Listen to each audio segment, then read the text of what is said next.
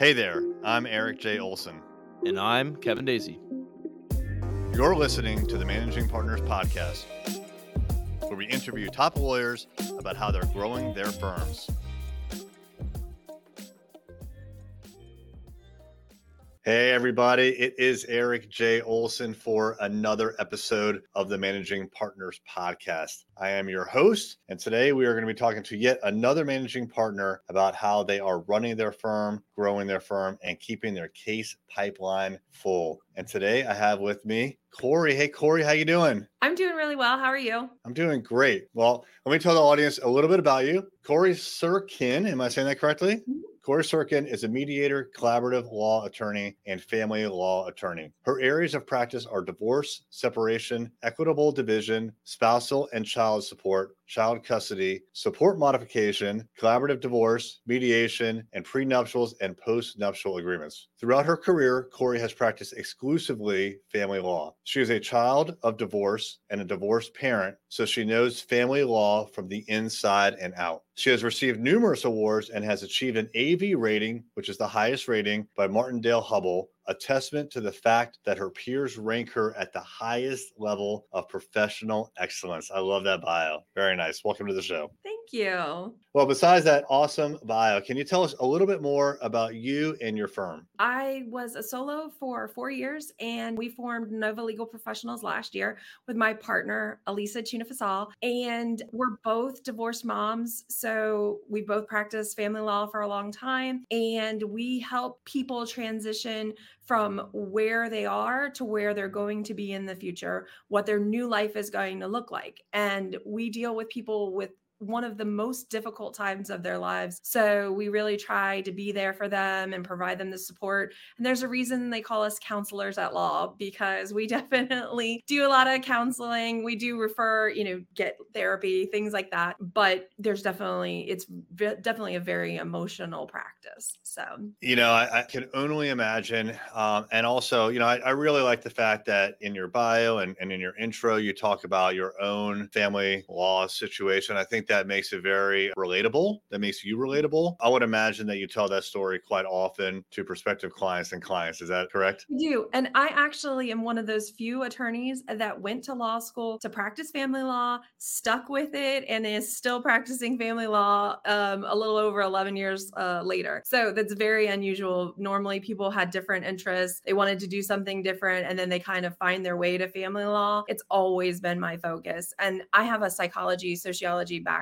Those were my undergrad degrees. And so that helps as well to kind of have that full picture. Yeah, no, you're right. Most of the managing partners that come on to this podcast, they started without having a practice area that they wanted to focus in on. They were kind of general practitioners. And then over a course of a few years, they kind of narrowed in. It seems like everybody eventually narrows in. But I would say, yeah, at least for the people that we've interviewed, and it's been about 150 or so at this point, you're right. There aren't many that go into law school knowing what practice area they want to focus in on. It's unique. So let me ask you about your firm name. Yeah. So it's a little different, right? Because usually it's the last names of the managing partners. And then if you add a partner, you have to change your name. Yeah. So was that name available? Was the domain name available when you went to look for it? Yes. So my partner and I did an extensive search. We knew that we were going to practice in Northern Virginia. I'm in Manassas. She's in Fairfax. We practice in Loudoun and Fauquier counties too. I go to Culpeper because I'm from there, but that's our main focus. And we really wanted something that would grow with us. So if we wanted to bring on a new partner, we could do that without having to make major changes, and something that would be marketable in the future, because we probably won't be practicing the law until we're 90. Some people do, but probably not us. And so once you build a presence and things like that, if you have to bring names in and out, it's much less marketable, much more difficult to do those kind of things. So I completely agree. From a marketing standpoint, you want to pick a name and stick with it. And if you're going to change, it should be infrequent. But it definitely seems like in the law industry that you get a new partner, you change the name slightly. Usually the main partner sticks around, so at least the first name is the same. But I think that's a really good approach, and it sets you up for the long term. That's great. Well, let me ask you a couple of questions about future growth, and that all starts with clients. How do you go about getting new clients? So, like most attorneys, we we do have a lot of referrals. I do some, marketing groups as well. 1 Million Cups is one of the local, and it's nationwide, and it's really awesome because it's very different. It's not you have to refer X number of people and those kind of things. Right now, we did the Google Local Services ads. Getting completely vetted with all of our attorneys takes time and effort, but it was totally worth it. So that's the kind of the biggest thing for us right now is the Google Local Services. And we have a lot of reviews. So that's super helpful. It makes a huge difference. Incredibly helpful to get those reviews. Yeah, the more the better. So we tell all of our clients, always ask for reviews, right? Always. So make it a habit, build it into your process. The local services ads, we've seen with our law firm clients that it's kind of hit or miss. And you're right about the vetting process. Like you have to, you don't just give Google your credit card for those and then you're advertising. Like there's a vetting process. It's not like sitting for the bar exam or anything, but you have to jump through a couple of hoops. Have you found that for each of your attorneys, or like it's with LSAs, the local services ads, like it's always been consistently good for you? No, so it's been up and down. Now for Manassas specifically, there are fewer that have actually gone through the process. And even for us, the first go round, something happened and an email didn't get received timely and we didn't respond. And so we had to start the process over again. It wasn't easy, but it was worth it. But Prince William County is a little less busy than Fairfax. And so it is better for us in Prince William than Fairfax. But it's one of those things that kind of tweaking what you say and how you say it and using, some people to help you with those kind of things makes a world of difference. Great point. And speaking of which, how are you going about handling your marketing these days? So right now we are kind of doing it ourselves. We grew very quickly. Now we have the two of our partners, an of counsel and a paralegal. We're all busy. Family law is very busy right now. So we're kind of handling it in-house. So. Okay. All right. Good. Yeah. So family law definitely saw a spike through COVID. That's what I hear. The statistics don't really play out for a big spike, but when it comes to the situation with the courts being closed, we didn't stop. Like I have been in court on trial. Like I stopped from March to June. I was back in court on a regular basis since June of 2020. So we really didn't stop, but we weren't having long trials. We weren't having the big hearings. And so all of those have kind of compressed now. And so family law attorneys are really busy with a lot of trials right now. That's really interesting. I had not heard that before, because all I hear about when it comes to coronavirus and trials it's really kind of like from personal injury, and those weren't happening. Right? We were still in the courthouse, masked up and afraid because we weren't, vaccinated or anything. But those kind of things. I mean, when it comes to your children and being able to just survive, like these cases were still going on. You wouldn't have a multi-day trial, but we were definitely having emergency hearings, pendente lite, so that there was support during the pendency of the divorce, all those kind of things. I gotcha. Okay. I mean, it makes a lot of sense. I was under the impression that it was totally shut down. I didn't realize that for particular cases. For other people, not for us. We just kept on going. Good for you. Excellent. So you mentioned Google Local Services ads. Besides, when we talked about that already, what is something else that is working particularly well for you right now in your marketing? I think being consistent with posting on all of the major things. So we have a social media person who helps us, and taking those selfies at the courthouse, which is super difficult to get people to do who don't like to be in this kind of spotlight. My partner does not like it. So I kind of rope her in, as well as the of counsel. Whenever we're in there together, I'm like, selfie. Like, yeah. Okay. and just making sure that all of our reviews are posted on all of the places. You get a Google review, it needs to be on Instagram, it needs to be on Facebook, it needs to be on your website.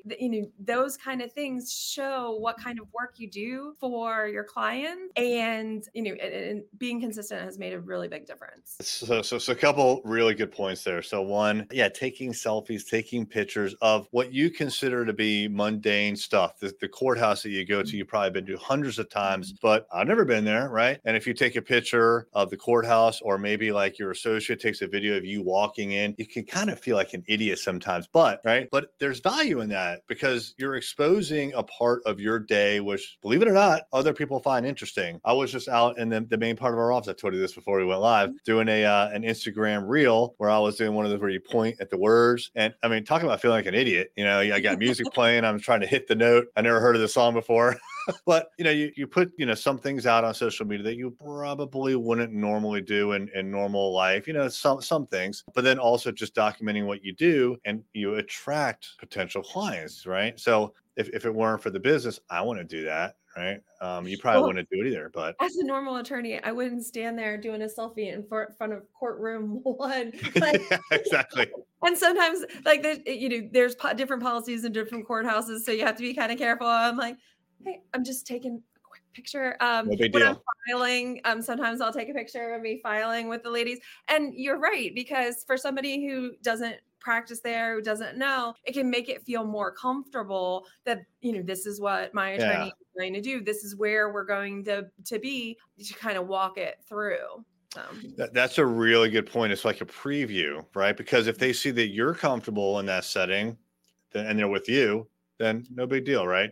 Right. So that's a good point. I really like that you're doing that. The other thing that you talked about, which I think is a very, very good point, is the reviews. So if you get a review on a place like Google My Business, typically it stays there. But what you can do is you can take that review out. You can just copy the text, maybe put it on a nice graphic, and that becomes an Instagram post, right? Tell the world, let people know, put it on your website. Try to take that good review, that positive vibe, and spread it around, right?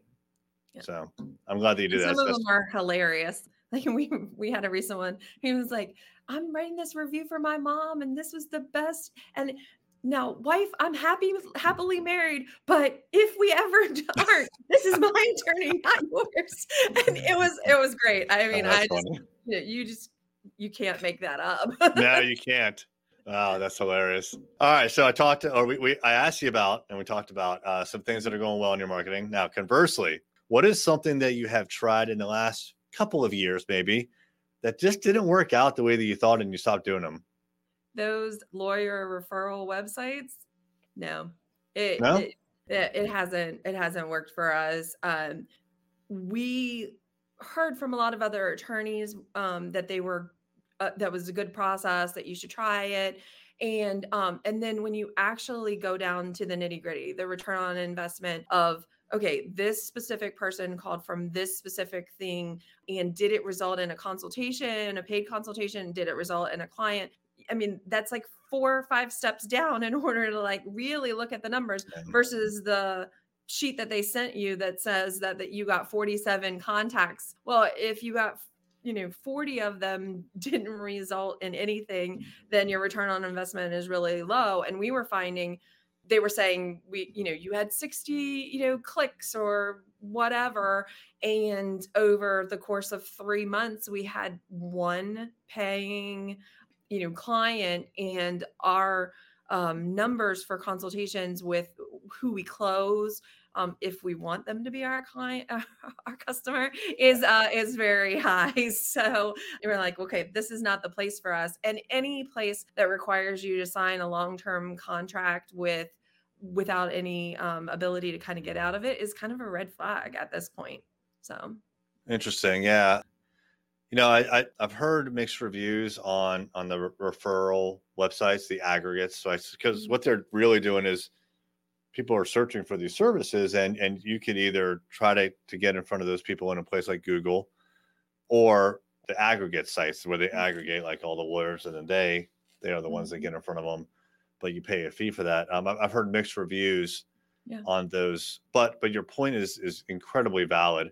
The number of clicks, the number of phone calls, the number of originating varying levels of interest is almost noise, right? Because what really matters is who's actually connecting with you. So just because you got, I think you said like 40 clicks, on your side, you may only see 10 of them for some reason, right? And I'm not saying like they're playing games, like there probably were 40 clicks, but only 10 of them actually got resolved like on your website. and then maybe only like 1 or 2 of them actually submitted a form or downloaded a white paper, whatever it is that they, the call to action is, those numbers really, really decrease. So when you get those kinds of numbers from any kind of marketing agency, clicks, phone calls, impressions, that's like really high level, top of the funnel stuff. But then you really need to look down and figure out where the work's coming from, where the clients are coming from. And even with Google, I mean, they're charging you for, phone calls, and they do record, part of it. And you listen to the recordings and you're like, that was a telemarketer. And, Yeah. and it's on there as, Yeah.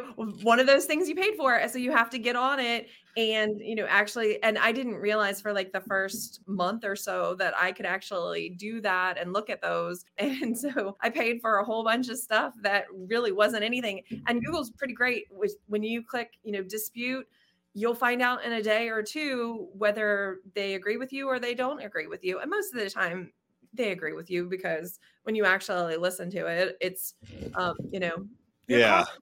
Or who knows what it is. So just so I fill in the audience a little bit with local service ads, you pay for the acquisition, right? So the acquisition is like a phone call or a click through or something like that, and they're going to charge you. So it's different than like pay per click. With the pay per click, you get charged and that's it. It's done. They send someone to your website. But with the phone call, it's recorded and you can contest it, which is a nice feature. But there's a negative, which is you're going to get charged $20-$30 or something like that for each of these phone calls, right? Or maybe more, and you feel compelled to listen to them probably after hours because you got a day job, right? And then you're kind of like doing this accounting, like, oh, that one's disputed, that one's okay, and it's something else you have to do. So it's not easy, right? Especially if you want to get your money's worth. Yeah, well, and then there's always, I mean, if you're looking at your numbers, return on investment, like, you have to actually dig to get those numbers. It's not something that you can just like, open it up. This is happening. So that's right. And if you're not paying attention to that, then you probably won't get the ROI that you expect. And it's going to creep. Like your numbers, your costs are going to creep up and up, and you may not be getting the same level of returns as it creeps up. So yeah. Totally agree. Now, if you had a crystal ball in front of you and you could predict the next couple of years when it comes to the growth of the firm, what do you envision is going to happen to, say, the next 2 or 3 years?